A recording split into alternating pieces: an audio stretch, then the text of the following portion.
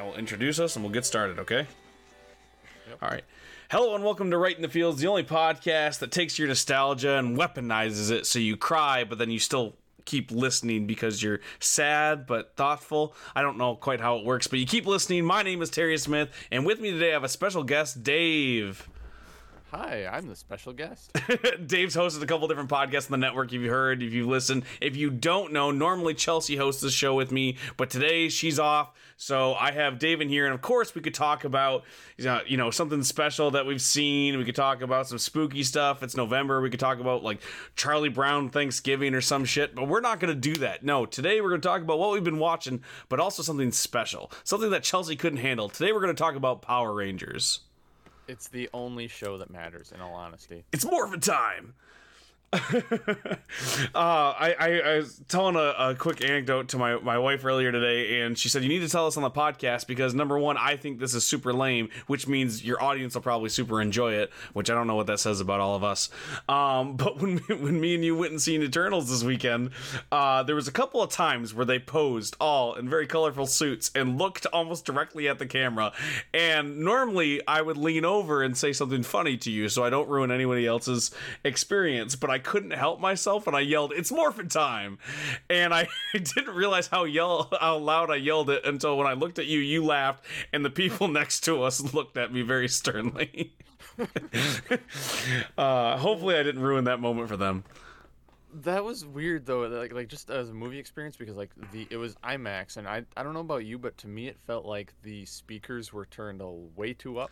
Yeah, no, the mix was a little bit weird on like the Dolby of this whole thing. Like I not that it was bad or that I couldn't hear anything, but the effects were way louder than the voices that were happening. Yeah. So like the music would kick in and it'd be like da-da-da-da-da-da. Like I would hear the Power Rangers beat about to drop, I feel like, because I couldn't hear the dialogue. So my brain just reverts to being 6 again.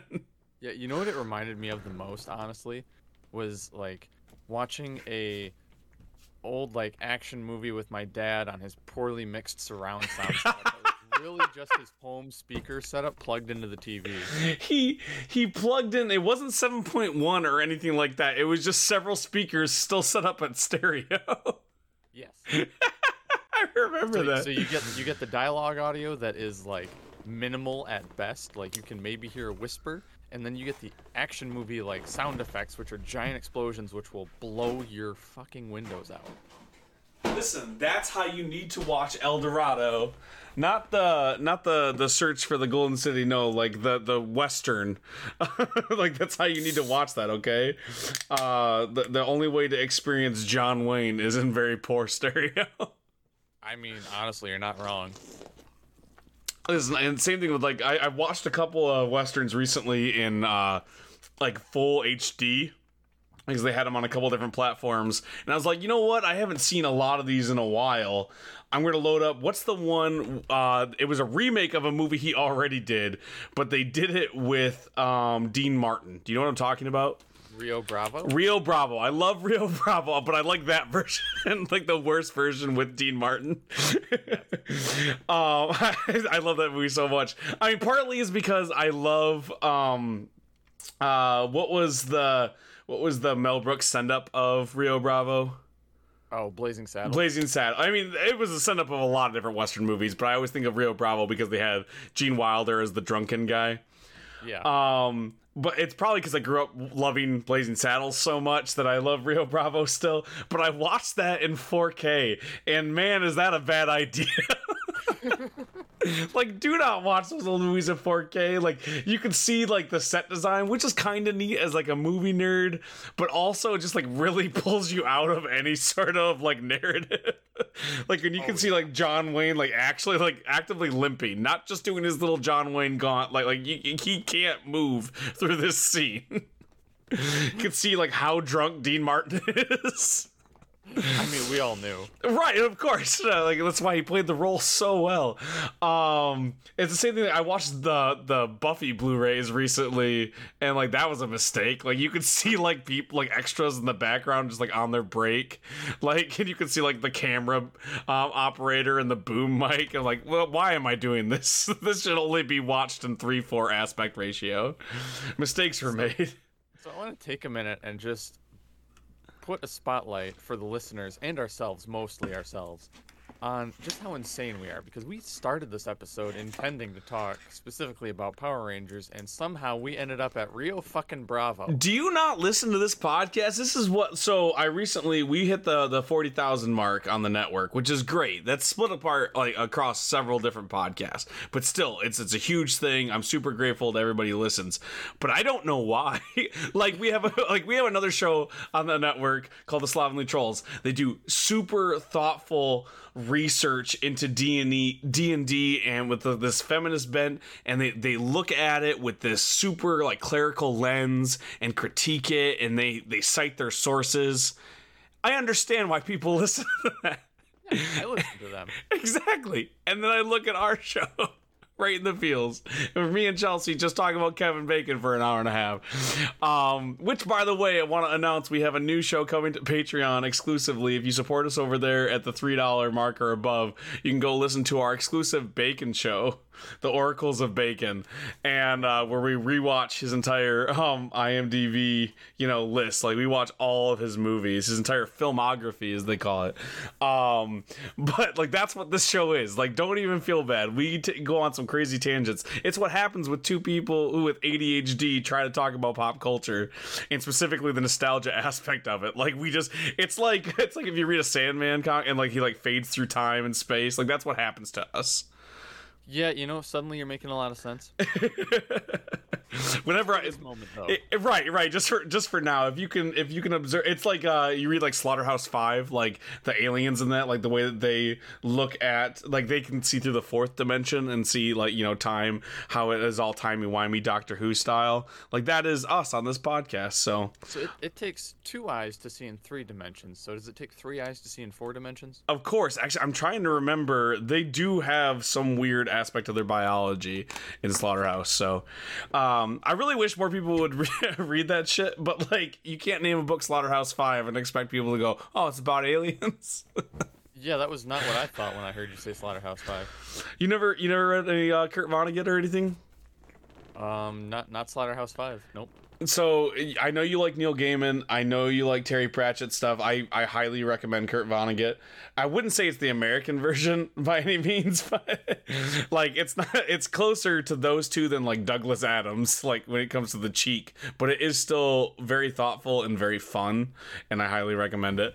But anyways, let's get off the douche port, and I'll recommend some TV shows and cartoons instead of books. You gotta open up and read, God forbid.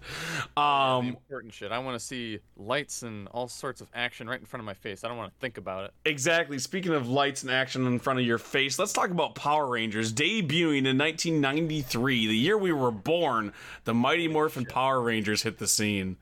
It's almost like it was meant to be or something. It was meant to be, and honestly, I have not been the same since, which is like, I can hear you, dear listeners, you're saying, well, of course, Terry, that was when you were born. How could you have been different before then? I just imagine my life on a completely different trajectory if I had not seen Power Rangers at such a young age. Like, I'm pretty sure I came out of the womb with the Power Rangers morpher. Like, that's just how it worked. I don't have any memories prior to Power Rangers. Like, there's nothing in my brain that are like, oh, this is the first time I saw Power Rangers. It's just been ubiquitous in my life. I've always known the theme song and the sparks flying everywhere and the weird mashup of Japanese footage versus like 90s cameras. That's always been my life, and I don't remember a moment before it. I have no memory of which series I saw first because they were just all on TV. Like they had Power Rangers Generations where they would just play a random fucking episode from whatever series they had at the time. And honestly, that was actually way later on. We were like 6 when that happened. That was like right around 1998, 1999. So if you don't know Power Rangers, like we said, debuted in 1993. Power Rangers, it was Fox Kids. It was live action, which was a thing they didn't have a lot of back then for kids programming, at least in the action genre, right? You would have some drama. You had things like Degrassi. You had, some sitcoms, but you did not have an action-oriented show at the time. What they would call like boys programming, which is bullshit. But like that's what they would call it. So like you would watch something like Spider-Man or Batman the animated series, and then right next to it Power Rangers, and that was a novelty at the time. And what they did, you had Haim Saban, Shuki Levy, and they were like, hey, we love this Super Sentai show from Japan. If you're a fan of nostalgia stuff, you probably know. I'm not going to go into a deep dive of that because we do not have the time. But basically, it was this genre called tokusatsu, which just means special effects. It was just kids programming with special effects, and they would transform or morph, as we call it here. They would do their henshin ability and transform into superheroes, like we have with ours. Superman running into the phone booth and transforming, but theirs just looked way cooler. And there would be big special effects. Eventually they would add giant robots, and Haim Saban was like, hey, we could turn this into a cartoon here in America if we just take their footage that already exists there and we shoot new American footage with actors here speaking English, dub over the fight scenes, and like move around some of the storylines. That would cost like half of what it would take to create it here for real, and we could make twice as much money. And that's exactly what happened. And a dynasty was born. Yeah, a dynasty that Stan Lee passed on. Yeah, and well, he didn't pass on it. That's not actually the story. So a little trivia for you. Like, he tried. The person that he pitched to, actually, I can't remember her name at the studios at the time. Actually, she was kind of lower level. She thought it was a good idea, but she couldn't get it passed through. She became an executive for Fox Kids, and that's why it came through so easily the second time around when Haim Saban had the same idea, basically.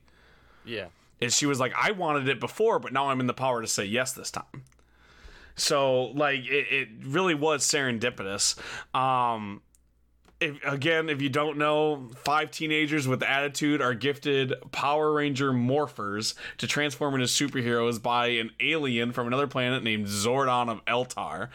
And then they wear the bright, flashy costumes, and then they fight the big bad guys. And when it gets too tough, they morph, and then if it gets even tougher, they call their Megazords, which are giant robots, which that's really what this needed, right? You hear in the pitch, like, okay, teenage superheroes, that's cool, Terry. What else do you have for me? Well, they had giant robots that could combine into an even larger giant robot. So there's just nothing better than this, right?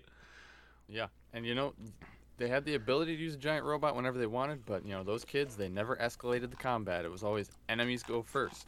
As a kid, even, I took umbrage with that. So one of the rules, so they could fit into a TV format, formulaic, as well as like a reason to show off all the cool things, is the kids weren't allowed to escalate the combat. So when the bad guy, Rita Repulsa, Lord Zed, would throw down their little, their peons, their little minions, which were usually putties, which were these weird clay, like, they were actors in spandex with a gray face on, but they were meant to be made out of putty, if you will.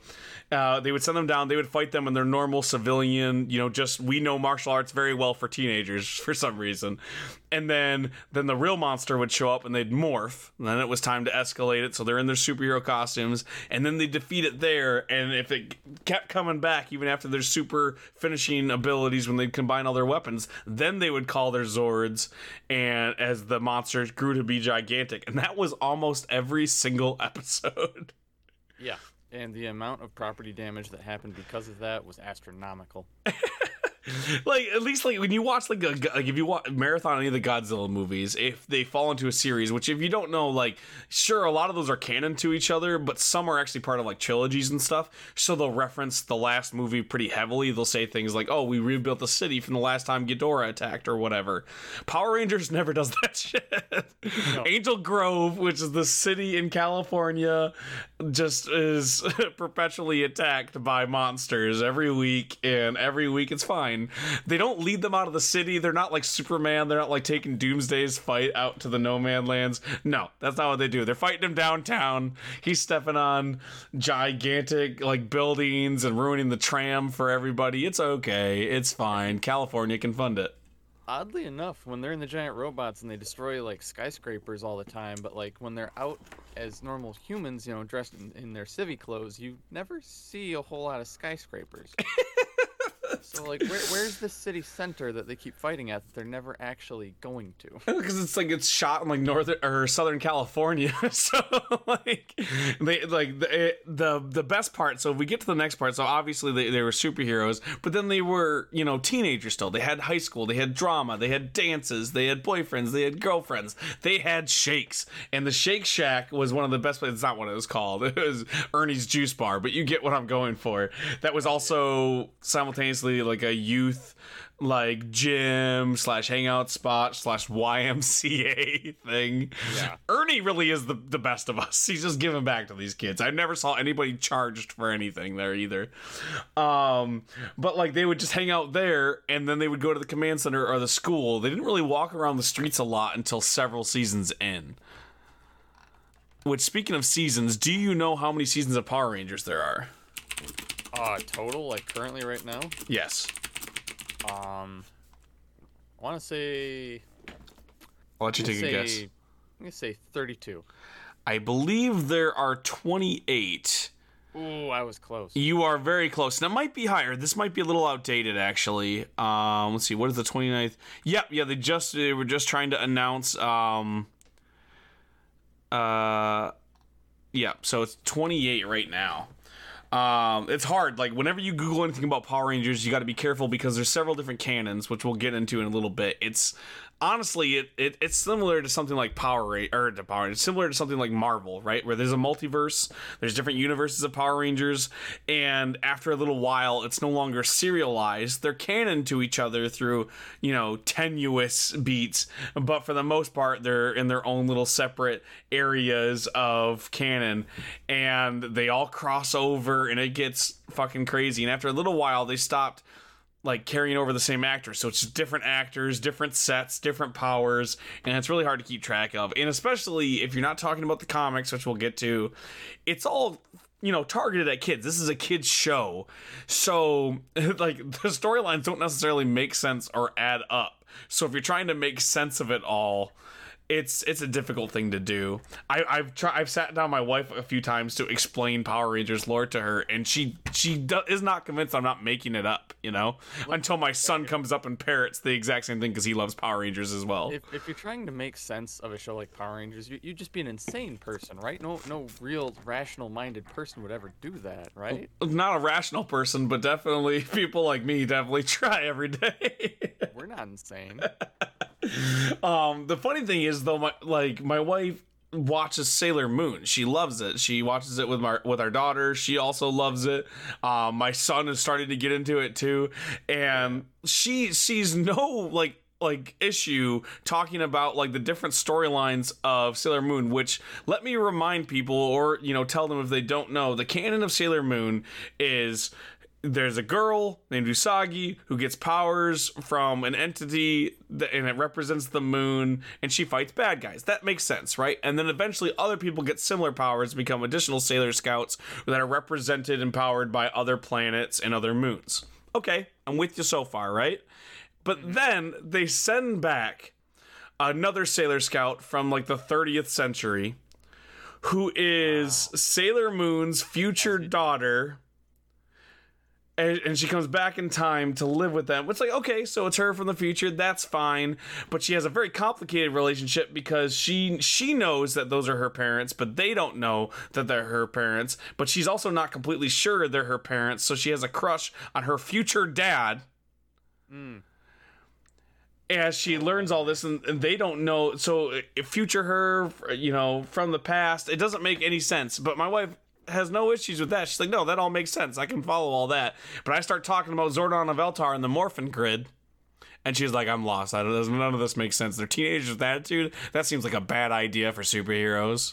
Like, listen. Yes, but every goddamn superhero is a teenager with attitude. Look at Spider-Man.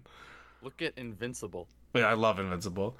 And also, like, I guess Spider-Man and Invincible, neither one of them have that much attitude. Like, they're pretty well-rounded individuals. All things considered, they're pretty well adjusted. Right. But like I said, 28 seasons, only a few of them are actually like carried over. Like I think there's something like 22 different themes that they transformed into. Only a few seasons actually had sequels of each other. Yeah. And it gets crazy. More recently, they started launching these comic book lines, which are, again, as most comic books are, weirdly enough, as I grew up reading comic books that were targeted for kids, they're not really anymore. And they kind of super weren't at the time, but there were some, like you read Sonic, you read Archie, stuff like that. The Power Rangers comic books are not targeted towards children, like, at all. They're targeted for adults who watched Power Rangers as a kid, and they're really good comic books, which is something I stress to people all the time. Like, I've talked to a few of our friends who are like, oh, I watched Power Rangers as a kid, and I recommend the comic book. They're like, well, I didn't keep following it, and I don't really, I can't watch a kid's show anymore. And I was like, oh, it's not at all. Like, it's the dream come true. They make these for adults, and it's not super gritty. It's not like people are getting stabbed and people are having sex. It's nothing like that. It's just updated writing. They're writing for an adult audience, so the storylines make more sense. They're not wrapped up in 30 minutes.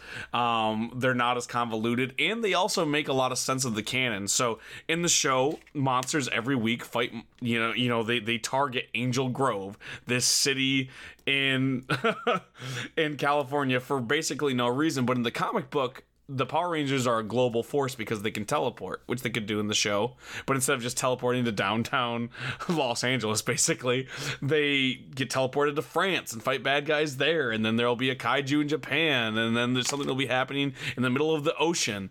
And they're a whole global unit. And it makes way more sense. And it's just little things like that carry over. They're like, oh, hey, like, it doesn't take too much to make this something that adults could enjoy as well. Mm-hmm. And like the weird thing about that is, like, yeah, so the hero can like teleport and go wherever the fuck they need to fight the enemy. So why doesn't the enemy attack all these other places? Well, it's like right there, the hero can teleport. It's like no matter where you go, they're gonna be there. So why don't you just attack where they are already? Yeah, and that kind of makes sense, and they get into that too because in the show, the Power Rangers are supposed to keep their identity a secret. For what reason? I don't know. Because secret identities are fun. Like, the villains already knew way before anyone else. Exactly, and like Lord Zed, he is the thing. He was an American creation. He wasn't part of Super Sentai. When he shows up to replace Rita Repulsa, the witch who would yell, "Make my monsters grow!" like every week. When he showed up, he was super menacing. Not only because he is the most terrifying design I've ever seen that's targeted towards children. He was just a skeleton with no skill. He wasn't a skeleton. He was a man who had a silver skeletal structure over his flayed skin. Yeah, he carried a giant boa snake. Man with metallic pieces here and there. Exactly. And rubber tubing. And rubber tubing. Yeah, like, what's going on? Yeah. And he would create monsters based off what the Power Rangers were experiencing. So Rita would have her boy Finster just make a crazy monster out of clay, put it in a machine. Now she's got a monster. Lord Zed would go, oh, Kimberly bought a new purse, and that's what you're fighting this week. Like, and it was, as a kid, like, that's just terrifying. Yeah. It's like anything they're into. That thing you really enjoy, I'm going to make it try to eat you. Exactly. This is not what you have to fight. I love that whole aspect of it. That new taxi that you're riding in, you're not getting out. So, Dave, I don't know how much you listen to this show since you listen to the other shows on the network, you monster. What we do here is we talk about our touchstones for the show usually first. Obviously, we're about a half an hour in, so it can't be first, but earlier on. So, by the way, before we jump into the next segment, I should mention that this podcast is brought to you by Growing Up, the only comic that you can buy directly from Can't Be Killed Creations. I'll get to that in a minute. And Slovenly Trolls, which we've talked about a couple of different times, you're going to get a really dope ad, and they'll explain it much better to us. Hi, my name is Terry Smith. You might know me as one of the hosts of Right in the Fields, or perhaps if you've heard some of the crossover content with the Slovenly Trolls. But I also write comic books for Can'tBeKilledCreations.com, and we have our first full-size comic book coming out called Growing Up. Getting older is exciting, moving on to bigger and better things, but what happens to the childish things left behind? Moving on is hard, but that's growing up. From neon-colored folders to action figures to trading cards, Growing Up shows the final moments of the doomed worlds our toys and childhood machinations inhabit before they are thrown away as we grow up. Available on Amazon and Comixology. Hi, I'm Sade. And I'm Lissa. And together we're the Slovenly Trolls. We're not your average D&D podcast. We do monthly deep dives on topics like D&D art, the early years of TSR hobbies, and rhetoric, all with cited sources. Think of it like a feminist critique of D&D. Or don't. We're not your moms. Or are we? Check us out wherever you listen to podcasts and follow us on social media at Slovenly Trolls. Tune in on the first of every month for new episodes. See you there. And don't forget the #1 rule of D&D. Don't be a dick. Anyways, back to the show. So, let's talk about our touchstones. We mentioned that we don't really have memories before Power Rangers. What's your earliest memory for Power Rangers? Oh, shit. Earliest memory, it's all kind of a blurry haze. I'd have to say probably... Oh, you know what? It's gotta be... The most iconic memory I have from Power Rangers is this, like, Lord Zedd's Halloween VHS tape that had a collection of, like, 3 or 4 different episodes where Lord Zedd's monsters attacked the Rangers, and they were all vaguely Halloween-themed. There was this one that was, like, an eyeball dude. There was one that literally ate the Power Rangers and terrified the fuck out of me as a kid. There was a rapping jack-o'-lantern, which was not that scary, honestly, but it was a pumpkin, so, you know, there's your theme. But I think that was probably it. Would be my biggest touchstone with Power Rangers. So the Halloween episode is legendary for so many different reasons. I could throw so much different trivia at you, but I'm just going to jump into some of like the earlier things. So Zedd's Monster Mash and Lord Zedd's Monster Heads. Those are the 2 episodes that you were talking about. Those are from season 2. Notable for several reasons. Some of the coolest monster designs you see in the entire series, as well as bringing back some monsters they already defeated, which wasn't something that they would do often. If you weren't part of Rita's crew or Lord Zedd's crew, you didn't really come back, right? And Monster Mash and Lord Zedd's whatever, like having them come back, that was a big deal. So Monster Mash and Monster Heads was, you know, kind of a neat episode thing. The other thing it's notable for is it's mostly a Tommy solo episode, which at the time was really dope because Tommy had just come back to the show. He was the Green Ranger originally. Now he has the new White Ranger powers. And as a kid, newer is always better, right? So you're like, oh my God, this is so cool. We just get the White Ranger for 30 minutes. This is neat. However, more notable for background stuff, these episodes feature the backs of the heads of a lot of Power Rangers. Do you know why, Dave? Is that because they were fired? Yeah, they were in the process of being fired / walking off. So if you don't know, earlier on in Power Rangers history, these kids that signed up mostly were kids that either had gymnastics experience or martial arts experience. They weren't necessarily actors. They hadn't been in a lot of things. And Jason, the Red Power Ranger, Red Power Ranger. Let me look up his name real quick because it doesn't matter. Jason Lee Scott was the character's name, but Austin St. John was who played him originally. He was one of the best martial artists. He got all these really cool set pieces. And as they brought in Tommy, who became like a fan favorite, who was only supposed to stick around, Tommy kind of took, played by Jason David Frank, kind of took some of the spotlight. And the producers saw that as, well, hey, if you're complaining about money, Austin St. John, as well as Trini Kwan and Zach Taylor's characters, I'm trying to remember the actor's name who played Trini Kwan. Do you remember? Tai Trang and Zach Taylor was played by, these are the Yellow Rangers and Black Rangers, respectively, Walter Emmanuel Jones. They were all kind of complaining like, hey, we're like the main characters. We're getting a second season. We didn't know how big of a hit this is going to be. This place has been gigantic. Everybody knows Power Rangers. Everyone's got Power Rangers toys. We're like national icons now. Like, we should get paid better. And they were like, yeah, see ya. We'll just give all the roles to new people, and that's what they did. So, because it was so fast, they shot the backs of the heads and used dubbed audio from earlier episodes, specifically for this 2-episode arc leading up to the power transfer. And one of those episodes to suffer because those actors weren't around were the Halloween episodes. And the Halloween episodes, we don't remember them doing that because they were so cool because they pulled out all the stops.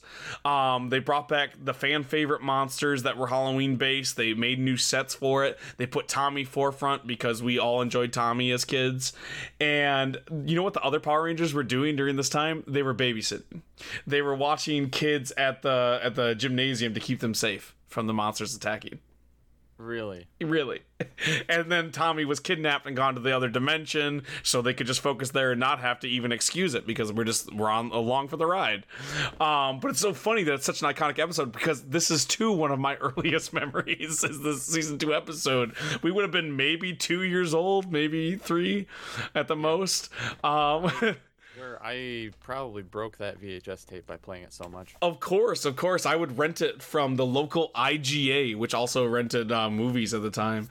And, which if you don't know, it's a grocery store. And I would watch the shit out of it. And that's one of my earlier episodes, as well as the Pudgy Pig episode. Where this pig Roman Centaurian looking guy devours the Power Rangers' powers and their weapons, and they have to feed him spicy foods from the local this is like ethnic food drive type thing. So they're feeding him like spicy radishes and stuff that white people can't handle to the pig to get him to spit up their weapons. Farm to table. Those are like my earliest touchstones, but I never stopped watching since then until I was almost, I would say 12, 13. I watched every single season religiously. All the spin-offs, we're talking Masked Rider, we're talking Mystic Knights of Tirnanog, Big Bad Beetleborgs, Beetleborgs Metallics, because if you don't know, they got 2 seasons and they changed the subtitle. I loved all of it. Tokusatsu has been part of my life ever since, and then falling in love with Super Sentai and B Fighters and Metal Fighters. There's no Japanese version of Mystic Knights of Tirnanog. That was a purely Western creation. But you get the idea. Mystic Knights of Tirnanog is one of my favorite things that exist because if you don't know, if you didn't watch it happen, it sounds like a fever dream.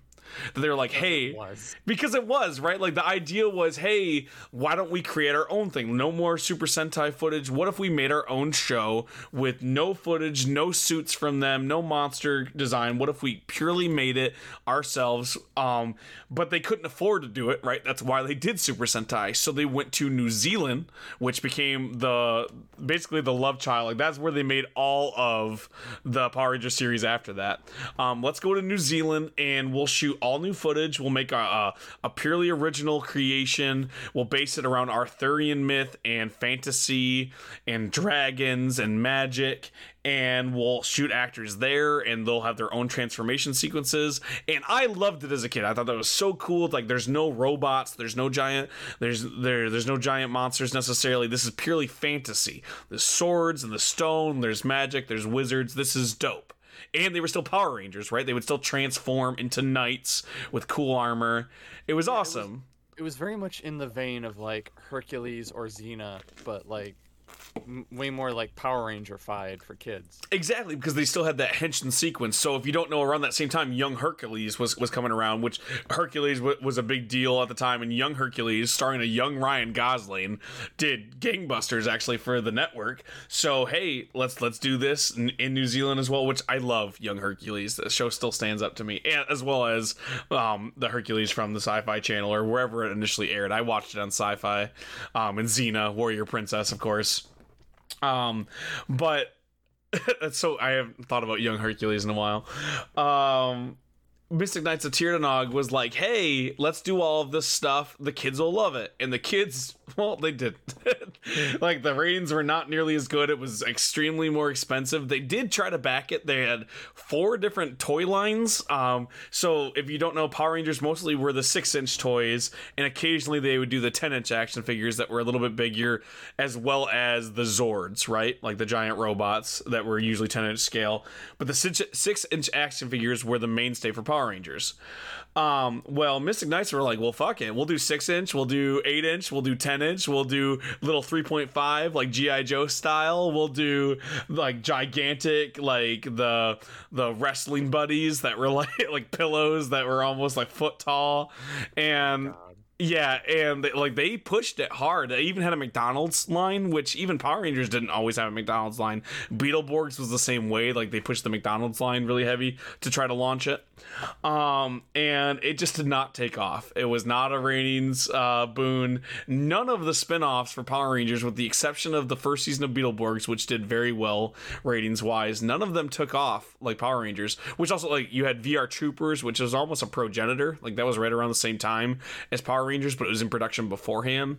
The only reason I know about VR Troopers is because my dad went to like a flea market and bought a board game that had a VHS tape you had to play along with it that was VR Troopers, and it had like 3D glasses. Like, I would love to do an episode on VHS board games, because man, that was a weird thing that existed in the 90s. And I understood nothing about it. We never actually played it like it was meant to be, but I had VR Trooper stuff, and I was like, I'm kind of like a Power Ranger. This is kind of It's almost Power Rangers. It's almost Power Rangers. Yeah, I basically just wear the glasses, run around like, I'm a VR Trooper. I don't know. Listen, if you weren't going to get beat up on the playground for saying you were a Power Ranger, you were definitely going to get beat up, because even the Power Ranger kids were like, fuck VR Troopers. Oh, yeah, for sure.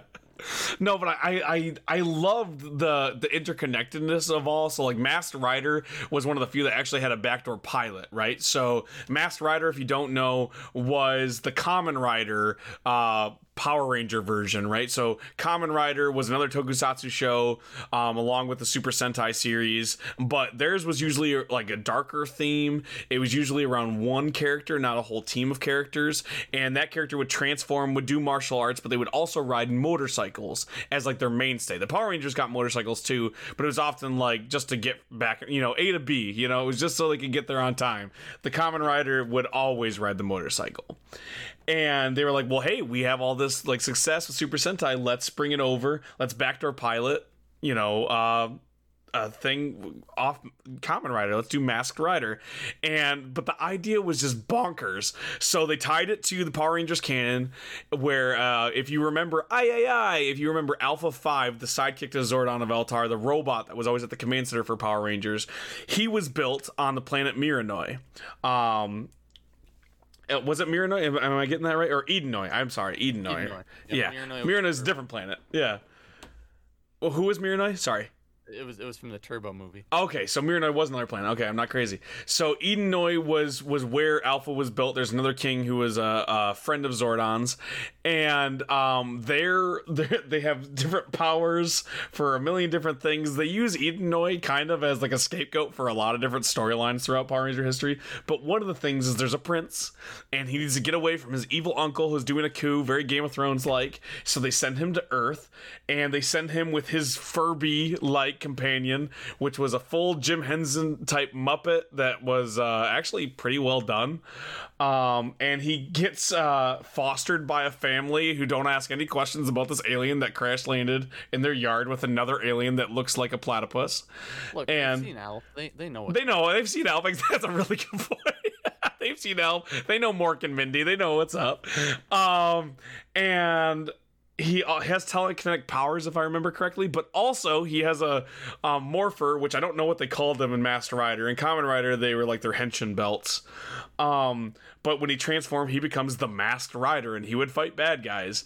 That was Masked Rider. It did not do well. No one gave a shit about Masked Rider except for me. Beetleborgs was another spin-off of Power Rangers that some people did give a shit. That was targeted towards even younger kids. So they had the 6 to 12-year-old range for Power Rangers, but they needed to you needed from 2 on up, you needed to be a fan, okay? And as a lot of those kids were aging up out of Power Rangers, they needed to recapture. So their idea was Beetleborgs, which was, hey, let's just take all the bombastic stuff that the kids latch onto and get rid of everything else. So there wasn't any teenage angst or drama, really. It was more of a comedy, and they threw everything at the wall. Like, you like the giant robots? We got big vehicles. You like like the Power Rangers, we got the Beetleborg transformation. You like spooky Universal monsters? We have them doing slapstick stuff. Like, kids, they love Abbott and Costello. I mean, it just hits them right where it hurts, They have the Haunted Mansion. We'll do a whole episode on Beetleborgs, but they threw all this in there and then added comic book slapstick kablam, like the old Batman show.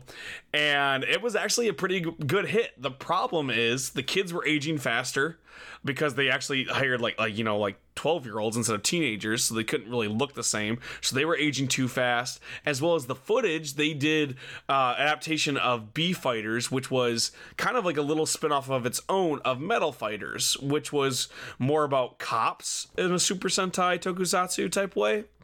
And there was only 2 seasons of it. There's Beetleborgs, or it wasn't Beetleborgs, it was Bee Fighters, and I forget it was like Bee Fighters M or something like that. It was like a second series. That was it. So they didn't have as much footage. So that died out basically because of the premise instead of keeping going, because the other footage didn't look like Beetles at all, so you couldn't really be Beetleborgs if nothing else looks like Beetles. Mm-hmm. Eventually, it's weirdly enough, Kamen Rider started to adapt a more Beetle-esque theme, which it was always insects, but they started to do like Kamen Rider Kabuto, which looks like a Beetleborg costume, basically. I could go on for days. Dope design, so might as well go back to it if you're not going to use it. And that's I feel like that's kind of the thought about it. There's been lots of other Metal Fighter series since then, but none have been adapted. They did attempt to do a Kamen Rider adaptation in America recently. I think it was called Kamen Rider Dragon Knight. And it did okay. It was on Disney XD, but it did not do Power Rangers Gangbusters. But Power Rangers has had a crazy history through even just that. So obviously we mentioned the power transfer, but eventually the game was serialized almost all the way up through its entire run up until season 8.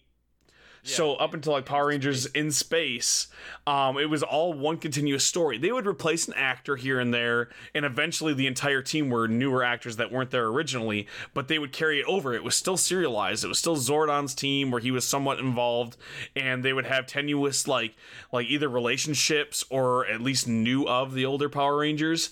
And that ended there. It's called the Zordon era.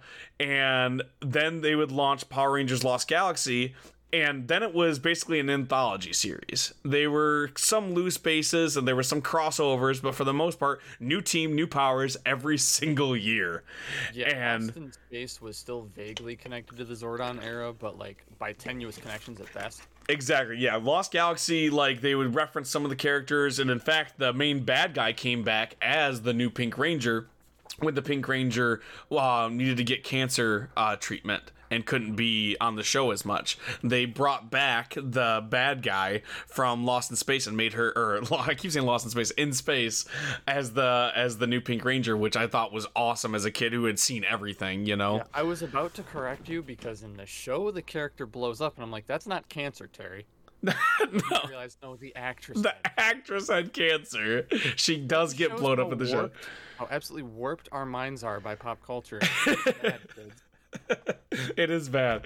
But the show, it's so crazy that it was serialized. They would justify, how did we get new suits? Well, there's a new alien with a new power. Okay, that's one thing. And then sometimes they'd be like, we're gonna go to space and we gotta land on the moon and we gotta hunt down the people who stole our giant alien friend who's in a tube.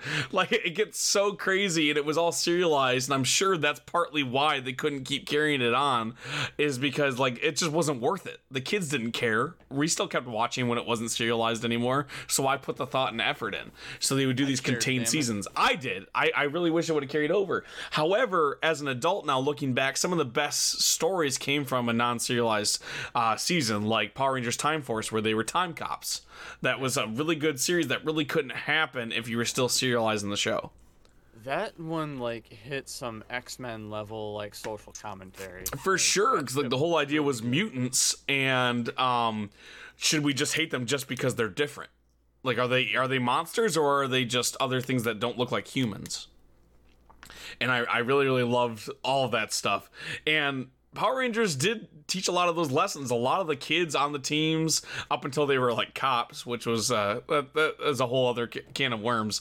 They were all not bullies. They would all give back to the community. There was always food drives. They were always donating their time. picking up trash, like looking after little kids and training them in martial arts. It was always so cool to see that represented in it. It is definitely hokey. It's definitely ham-fisted, but it fits in such a way that I see some shows just don't do. They don't try to like put those types of values on any kids, which like you don't need to at all, but it managed to marry it where it's like, no, it's still dope. They're still fighting bad guys, but also they're good kids. And I always thought that was interesting. It's the whole thing of like they're superheroes, but they're also just like good people. They're also just heroes, Dave. Yeah. But I always liked that as a kid, and it's one of the reasons why like I don't mind my kid watching that. Like, sure, I gotta tell him like, hey, you can't practice your karate moves on other people. Like, that's not okay. But also, like, yeah, like the kids were okay donating their old toys because they saw it on an episode of Power Rangers, and like that's really neat. So let's jump into its legacy after that. So Disney bought it for a little while, as Disney owns everything. Funny enough, they don't own it anymore. Now Hasbro owns it. And if you don't know who Hasbro is, they own Dungeons and Dragons. They own Wizards of the Coast, so Magic the Gathering. They also own a little known property like Transformers. I've never heard of that before. Right, of course not. At least not other than Michael Bay. Is that the cartoon with the Optimus Primo? Yes. They are GoBots in disguise. Oh. But like now they ended up over there. Disney owned them for a long time. Production moved to New Zealand. Lot more heavy effects. A lot more Japanese footage being used, which was interesting, but dubbed in really strange ways. I love some of those seasons and I hate some of those seasons. But the popularity definitely waned, but it never disappeared entirely.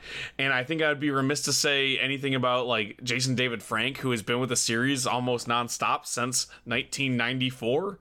Like almost never left, and there was a few gaps, but he always came back for different crossovers, became another Power Ranger again in his 30s as like the mentor character, which I thought was neat, and has done it again several times. And now you brought back Austin St. John more recently with the Beast Morphers in a similar role. So the legacy is really there, and you're talking 28 seasons. You have almost 30 years worth of characters that are still popular with children, even though they don't know all the other seasons, which I thought was really cool when you think of like the nostalgia market of like, things being cyclical and reboots. Power Rangers never rebooted because it became a show that was always rebooted, if you understand what I'm saying. Like, because it became an anthology series, you don't have to go, well, we got to make new Power Rangers and reboot it. No, you don't have to do that shit. It's always been that. Well, Terry, you say it wasn't rebooted, but a few years ago, there was a movie that came out. So Power Rangers 2017, I have so many mixed feelings on. So if you don't know, there were two other Power Rangers movies before 2017. Mighty Morphin Power Rangers, the movie, which was awesome. A non-canon thing, which was weird, but cool in its own right. You had the bad guy from Indiana Jones playing Ivan Ooze, which, what the fuck? And Ivan Ooze is amazing. It's so good. It's the most hammy, like Emperor Palpatine level shit. Because blowing up Zordon's like home base, what is the command center? Command center. When he's blowing up the command center, he's talking about everything he's missed when he's been imprisoned, and one of the last things he said is the Brady Bunch reunion. Yeah, because he's talking about all the things that humans have done, and like, why should we save them? And he just starts yelling shit.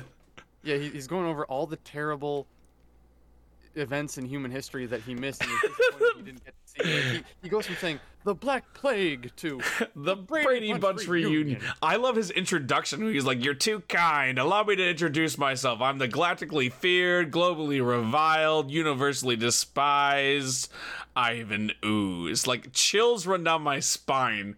Still hearing that in my head. I can still hear it in the same timbre. Like, it's so good, and that movie's so bad. It's so much fun.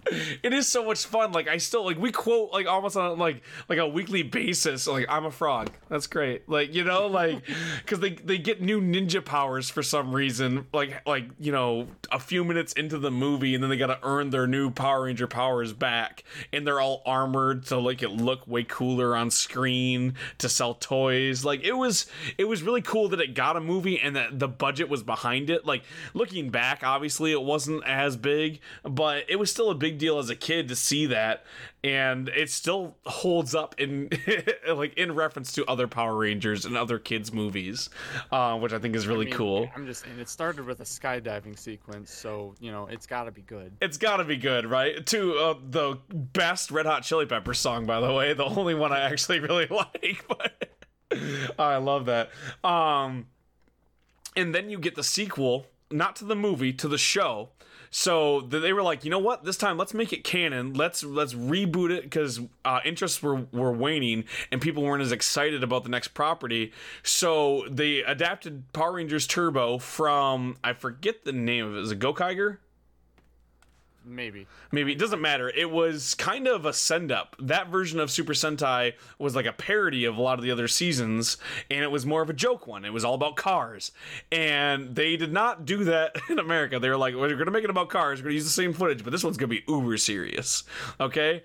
And they made the movie canon, and that's how they got their powers. Shifting to Turbo, I still love it. I love the theme song. I love the keys into the wrists and the morphine and the cars. It's also not a good movie. Yeah. I mean, I think it's better than the Power Rangers the movie, the first one. I think so too. Yeah, But it's got a little like level of self-awareness. Like when they all get their powers and they're all about to morph, like the new kid, he doesn't understand the choreography, so he like is looking the wrong way, and I loved it. What the hell? And it was so funny, like, people were so mad that they had a kid join the team instead of Rocky, which they apparently fuck Rocky, right? Like, that poor guy. Like, he's like 30. You can't fix it. He can't fix it. It's fine. Like, he's dead now.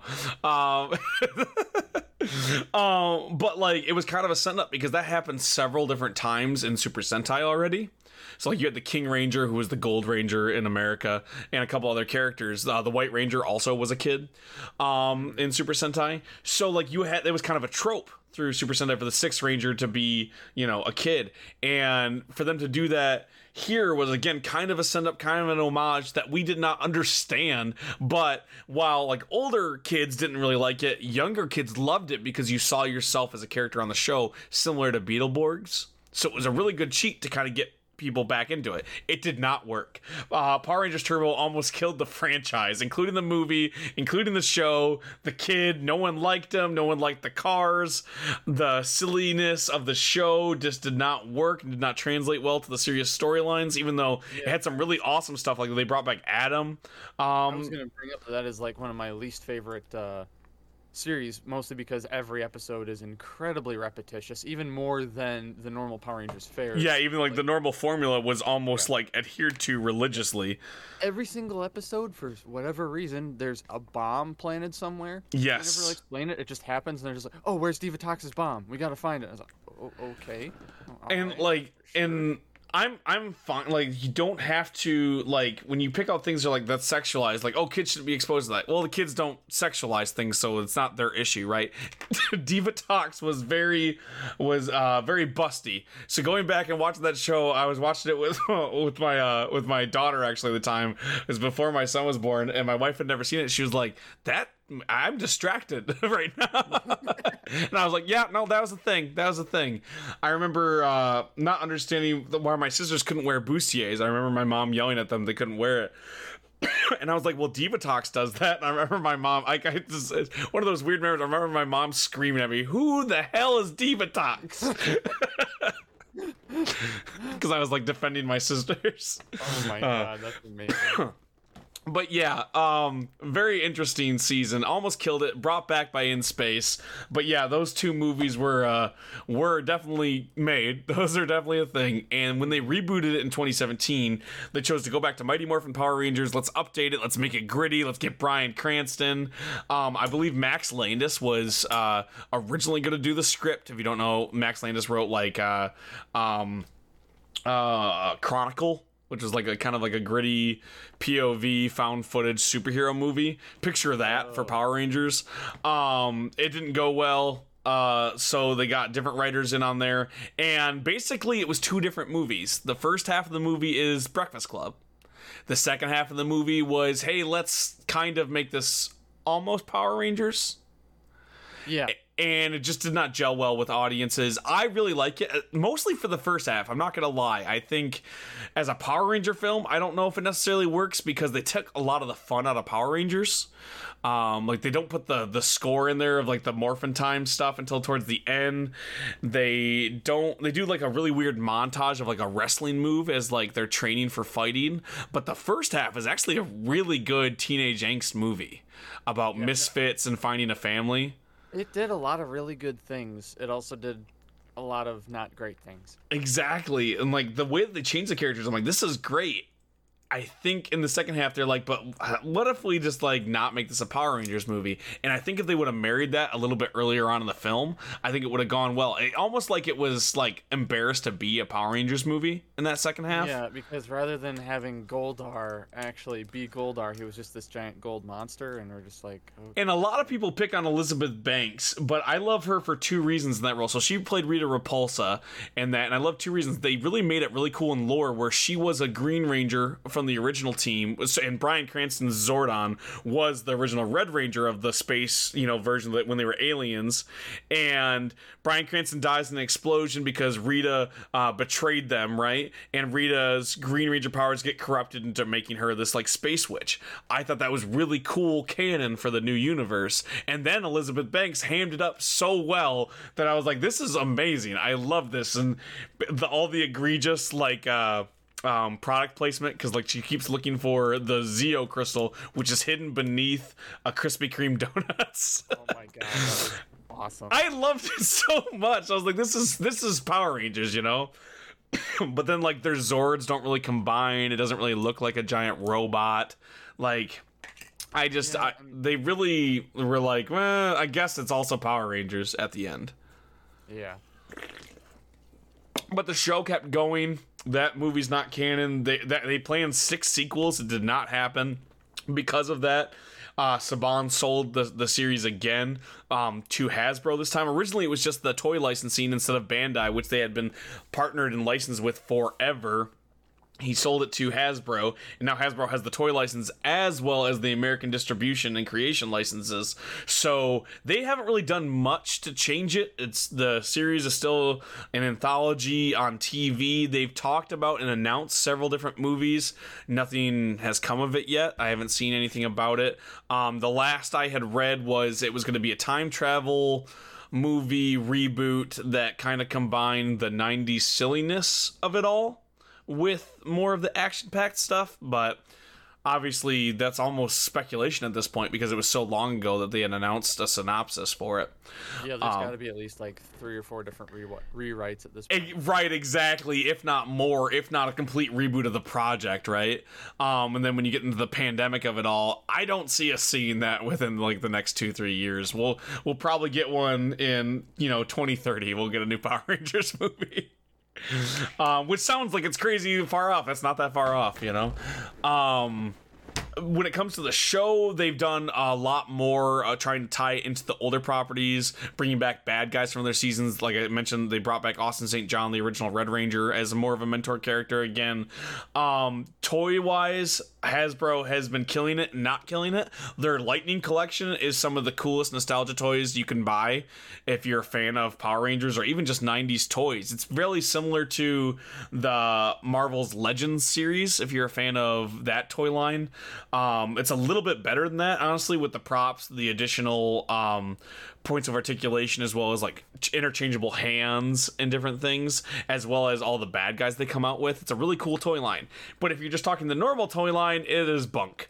I still buy my kids the toys, and Bandai killed it. Like I loved all the Bandai toys. These ones have half as many points of articulation, but they're a little bit cheaper, which is kind of cool. Like they're about the same price that they were when we were kids. So like I can buy my son the entire lineup for $30 of Power Rangers. Like that's kind of neat. So I'm okay with a little bit of the reduce.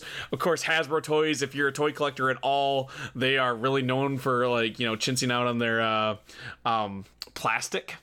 So it's pretty cheap. So like if you follow Beyblades, the Beyblades were always cheaper when Hasbro did them compared to like Tomy, because they just use cheaper plastic, so they break easier. They don't have the same weight to it. It's the same thing with the Power Ranger molds. The real egregious point, though, were the Zords. So I buy my son the Zord toys, and they are awful. They are so cheap. Like, they're not even to the level of their Transformers. And their Transformers are actually pretty good. They are not made the same. Every time I come over, I'm like, I see this like Zord toy on your desk. I want to play with it because that's just where my child brain is at. And you're just like, don't touch that, it's broken. I'm like, oh. I gotta glue it. I'm I'm soldering this part back together or whatever. There's a million of them, and it does kind of suck because, I mean, not that Bandai ever made like the best toys forever, but they had a little bit higher quality at least. But that also leads us to the best part of being a Power Ranger fan in their 30s is the comics. And they are just killing it. So it was a few years ago. Was it 2016? I think it was 2016. It was right around the Power Ranger movie coming out that they did a Power Ranger line of comics from Boom. Boom Studio, one of the best comic book companies out there right now.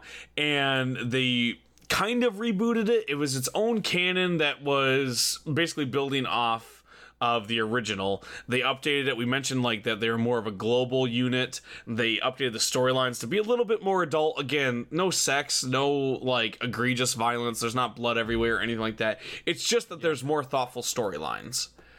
And that's now grown into a full-on, like, dynasty. They have the original series, which was Saban's Mighty Morphin Power Rangers. And then they did, and they kind of went through what's happening a little bit later, like, right after Tommy joined the team after coming over from Rita Repulsa. And then they did an additional series called Go-Go Power Rangers, which was what happened, like, day 2 of them being Power Rangers.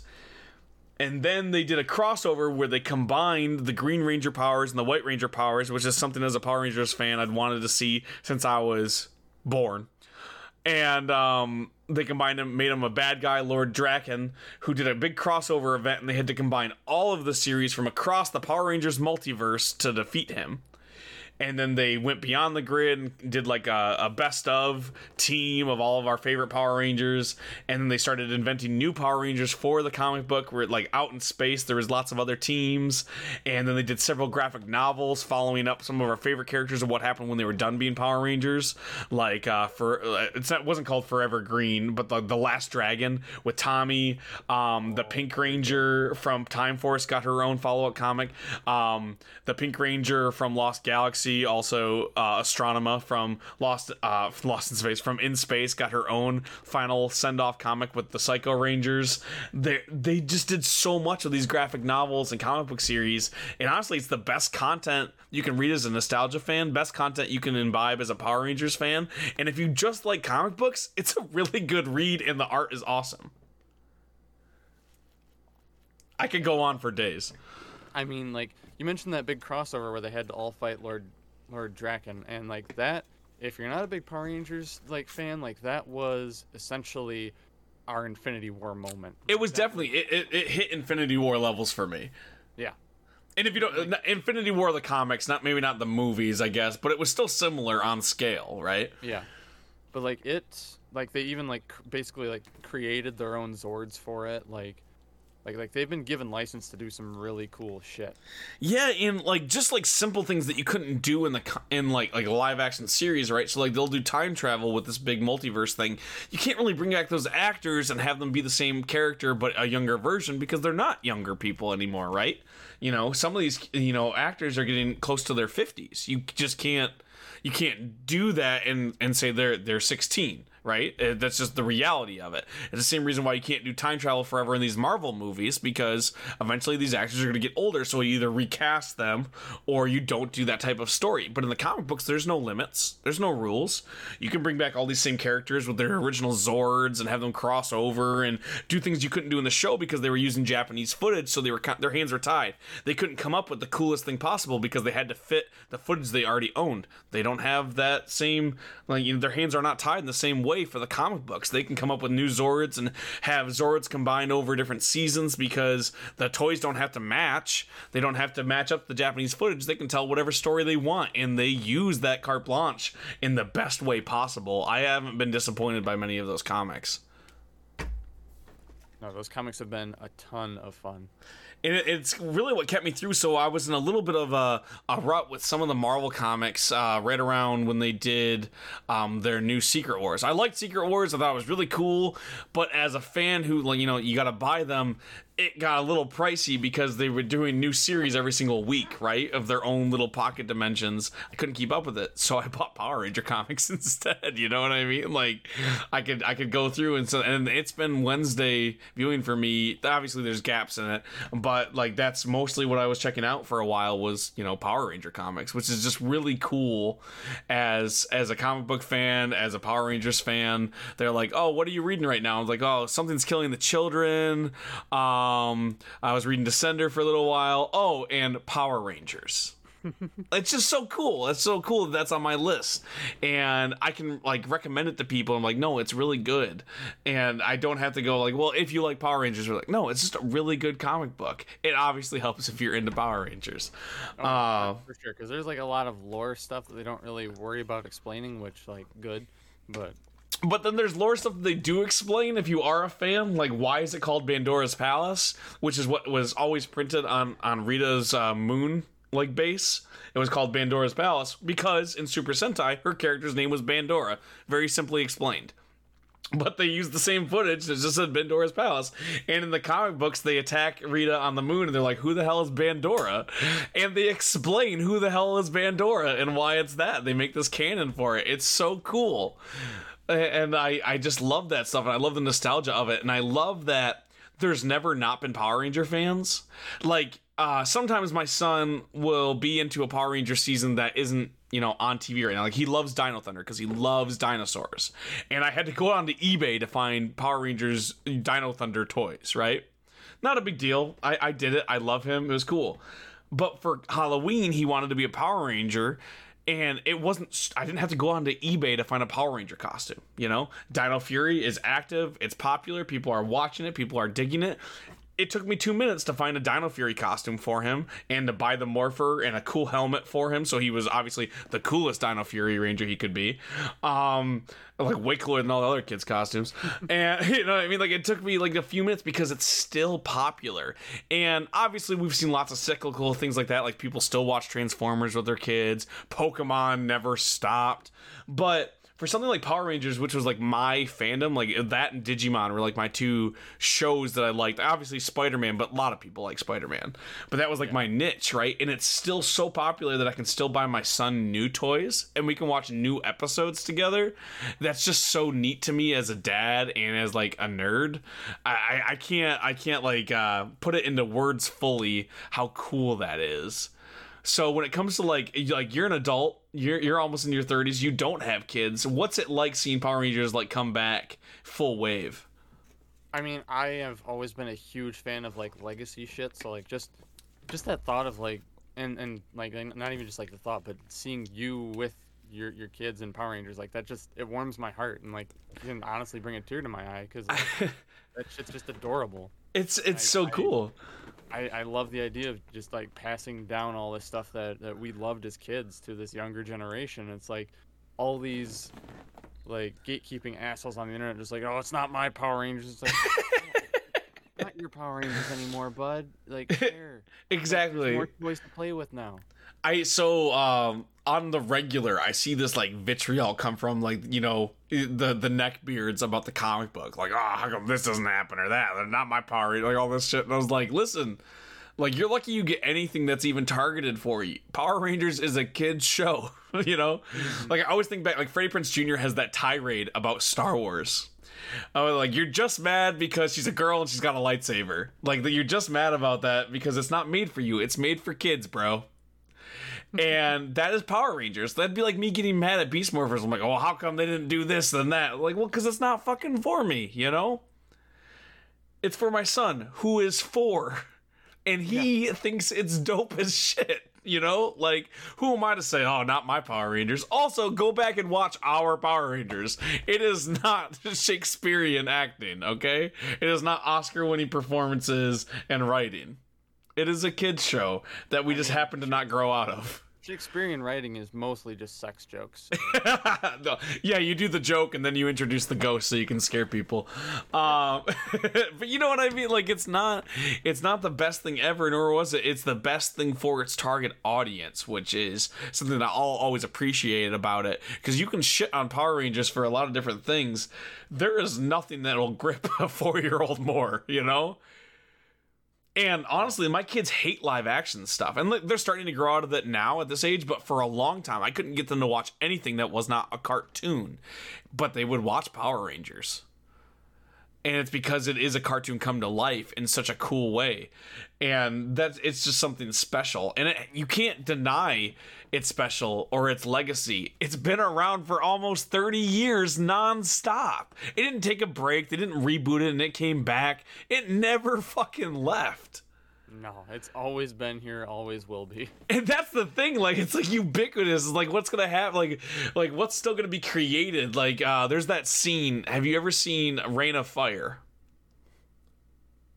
Is that the dragon movie? It is the Matthew McConaughey, Christian Bale dragon movie. It is. No one has ever seen this movie. I've only seen parts of it, never saw the whole thing. So, quick pitch, dragons cause the apocalypse. They're digging in France, and they uncover dragons deep in the Earth's crust. They come up, they kill everybody. It's an apocalypse movie. Christian Bale and his buddy like kind of run this small colony underground, and they're teaching children, and they don't have DVD players, obviously, right? So what do? They reenact old movies, and what they're showing them is Star Wars, right? They're reenacting the scene where Darth Vader cuts off Luke's hand and all this shit.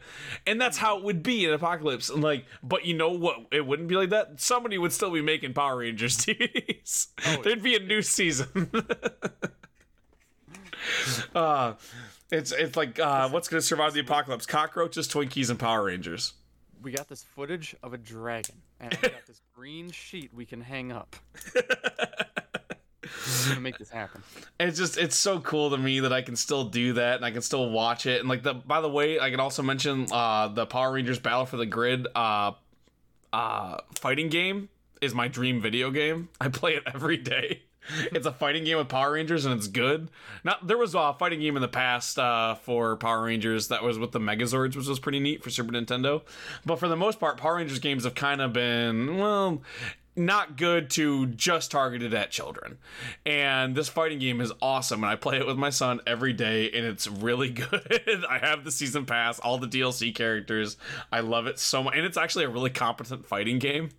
Yeah, it's like pretty close to like a Marvel vs. Capcom. Exactly. And honestly, I think it's better than the last Marvel vs. Capcom game that came out. Oh, it's not hard. Yeah, right. Marvel vs. Capcom Infinity or whatever it's called was not a good game. Sorry to shit on Marvel vs. Capcom. I did like the concept behind it, but not a good game. Yeah, they brought back what they did for Marvel vs. Street Fighter with the Infinity Stones, which was cool. Or it might have just been Marvel Superheroes, that game. But it's still like, it didn't have a lot of money behind it. That is a story for a different time. But yeah, that's our rant on Power Rangers. We're going to call it there. Normally we play the Kevin Bacon game, Dave, but I'm not going to make you do that because you don't watch nearly as much television as me and Chelsea, but I will let you give me a person for the Kevin Bacon game. Okay. Let's go with Charlie Day. Why Charlie Day? I figured you'd pick somebody related to Power Rangers. Oh, Power Rangers? I don't fucking know. Pick your favorite Power Ranger and I'll connect them to Kevin Bacon. All right, let's go with the guy who played Andros in Space. Oh, you son of a bitch. Let me, what's his name? I don't know his name. Do you want to look up his name? You Google his name so I don't have to Google it. I don't want to be spoiled on my connection with him. All right, let me pull up my phone and take a minute to look at this with my archaic phone from the 90s. You are running this game this week. Am I allowed to use animated features?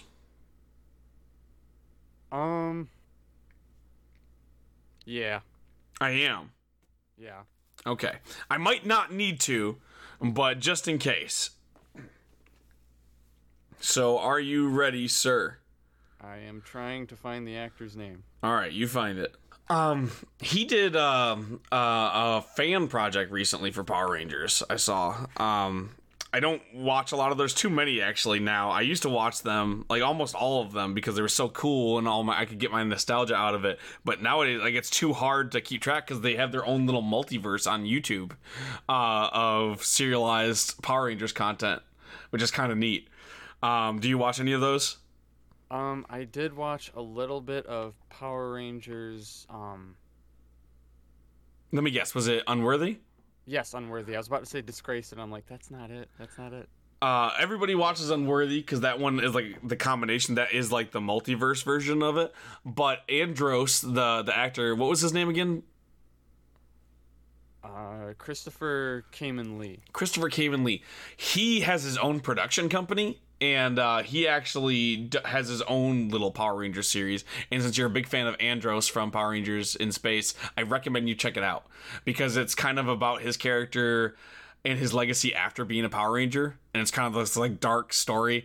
It's not amazing, obviously, it's still a fan film kind of thing, but it's really fun if you like that character and that actor and how much he's devoted himself to that actor, like that role. Still, it's kind of cool. It's almost like Tommy levels with Jason David Frank. Hell yeah. All of that vamping. So, What do okay, you got for me? it's a long one, but I got it. Okay, so Bring it home. give me the name of the Red Ranger one more time. Okay, it is. For me to mispronounce his middle name again, it is Christopher Kamen Lee. Christopher Kamen Lee was in Forever Red with Jason David Frank. Jason David Frank, who is the Green Ranger, White Ranger, Red Ranger from Power Rangers, was in the 2017 Power Rangers movie. Basically in the background. Elizabeth Banks was in the 2017 movie with Jason David Frank. And she was in 40-Year-Old Virgin with Steve Carell, who was in Crazy Stupid Love of Kevin Bacon. There you go. You So did it. I think that's 4, right? So I went from Christopher Kamen Lee to Jason David Frank to Elizabeth Banks to Steve Carell. So 3. So that's 3 points for me. Oh, man. My brain hurts. Yep. I knew I could do it. I got lost. Why did I go to Johnny Young Bosch? I'm like, oh, he's done everything. I'm like, yeah, that's the problem. He's done too many goddamn things. You know, I bet you he was some voice actor in some movie with Kevin Bacon. I guarantee it. Yeah. So what I like to do is I like to go to the Oracle of Bacon to fact check and see like how bad I messed up. Do you know the Oracle of Bacon, Dave? This is a website? This is a website that is just for the Kevin Bacon game. So it says Kevin Bacon 2, and it'll connect any 2 actors through their IMDb page. I am so proud of the technical advancement that humanity has come to at this point in time. Our Lord 2021, and we have the Oracle of Bacon. Kamen Lee is with a K, right? KH. Yes. So let's see. KHAYMA. Oh, I did the best number at least. They have a Bacon number of 3. So Christopher Kamen Lee was in Kickboxing Academy with Stephen Bauer, who was in Behind Enemy Lines, the Columbia with Tim Matheson. I can't believe Tim Matheson was in that straight to DVD movie. Who was in Animal House with Kevin Bacon. All right. Actually, that makes sense for Tim Matheson. Like that makes sense of where he is in his career now. Like I'm expecting that, or like God Was Dead, or God Isn't Dead, or whatever those straight Left Behind, you know, like one of those fucking Christian straight to DVD movies. Oh God, Isn't Nicolas Cage in one of those?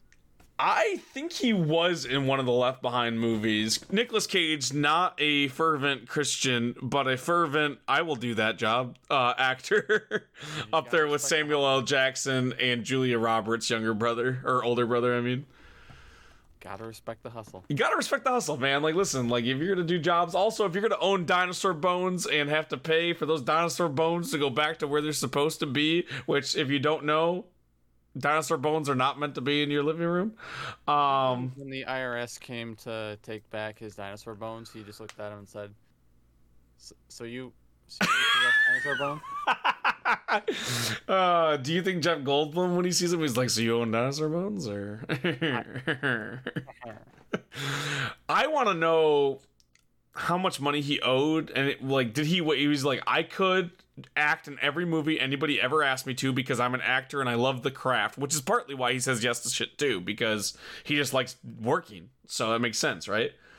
Mm-hmm. But also, do you think it was like I could do that or sell my Superman Action Comics #1, and I'm not doing that? Which, if you don't know, Nicolas Cage has an awesome Superman collection, including Action Comics #1, named one of his kids Kal-El. I so desperately want to see him in a Superman movie. Nicolas Cage? Yes. I mean, have you watched the documentary about that No, movie? I haven't. It is solid. It is fun.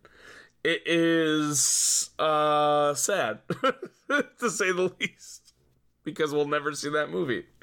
Yep. Also, Nicolas Cage, I love him for a lot of different reasons. The man's certifiable, like, and potentially problematic. So I don't know if we need that. I don't know if we need him in a Superman movie. I don't know if we need a Superman movie. I'm still disappointed for Man of Steel. What do you mean? DC's been knocking it out of the park. I don't think people like Superman the same way that I like Superman these days. You get someone like Greg Miller from Kind of Funny, I just don't think it's there. Other than that, you know what I mean? Like, I don't think that people would give a shit if we got a Superman movie that was the, not even just like traditional or like the comics. Like, a comic book movie does not have to be exactly like the comics. Superman has a lot of good stories that you can mine, but even like you. So we're talking about, let's look at like the two people on this show. Only 50% give a shit about Superman. You're correct. So like, I just don't see, like, do we need one then? Like. See, here's the thing. I've never given a shit about Superman in a singular story about Superman. Sure. However, I adore him when he's in a ensemble piece. Yes. I love the fact that he exists within that world. He's a great comparison character, right? Yeah. Mm-hmm. The fact that he is there adds so much to the DC like universes with like Young Justice. Young Justice is a good one. League Unlimited. Yeah. All those are so good because he's there. And also, like, I read Identity Crisis. Oh, that shit's awesome. Identity Crisis is so fucking good. Very polarizing with the fandom in quotation marks, but fuck it, it's a good goddamn. I really enjoy Identity Crisis. It's not without its problems. I don't think it's a perfect book by any means, but I do love it. But that's a really good reference because Identity Crisis really plays on that. Well, Superman is ubiquitous, and Batman is all-knowing. Right? So if Superman's everywhere and Batman knows everything, how come they can't solve this? And it was the idea of like, listen, they're probably going to take care of it. They're probably going to figure out this mystery. But we aren't going to stand by and wait for it. And it's the other superheroes having to step up. And I love that idea. And that's like, it's to your point, right? Like, Superman is such a great additional character. I love solo stories. I love the heart of it. I'm also a way more emotional person than you. Yeah. You know what I mean? Like, I'm choking up just thinking about Superman doing shit. And the fact that Superman exists in that world and like that's like what he is. He's like I do see Superman like from a not like directly adjacent, but from a similar angle as Lex Luthor. Like, he is a god. How can we trust that? But like, it's comic book. Lex like Superman is Superman. He is the hero. He's going to be good. Right, but like your idea, it's similar, right? It's like, how can I enjoy that comic when I know Superman could just fix this, like, right? The fact that Superman exists and is there, like, that is why I love Captain Marvel or Shazam. So and Shazam is such a good character because of Superman, right? Yeah. Because he's got basically all the same power set as Superman, but he's got the innocence of a child. And it only works when you can do that comparison, right? Yeah. Where it's like, oh, Billy Batson was inspired, basically. And I love that. And they do that pretty well in the Shazam movie, actually, which is really weird. I recommend it. I think it's one of the better DCEU movies, for sure. But we could talk 45 hours on the debate around Superman. This has been our episode on Power Rangers. If you like this, subscribe, drop a review. I'd really appreciate it. It helps us show up in all the different algorithms on whatever podcast app you want. Also, send us an email, campykillcreations@gmail.com. Let us know if you want us on other platforms. We're on most places you can get podcasts, but if there's some that we aren't on, I'll make sure we're on there for everything on the network. If you want to support us, head on over to patreon.com/campykilledcreations. Drop $1 or $2. Everything helps. Keeps chicken sandwiches in our pockets, which is a difficult thing to do, as well as the lights on. We also have tons of exclusive content over there. We have comics. We have other podcasts. We have lots of good stuff. So if you want to check out campykilledcreations.com, lots of other shit over there. If you want to buy our comic book, you heard the ad. We got lots of other stuff going on. Thank you so much for listening. Dave, thank you so much for dropping by. Not a problem. And as always, a Nox on the moon. And that's it, Dave. We're out of here. Hell yeah.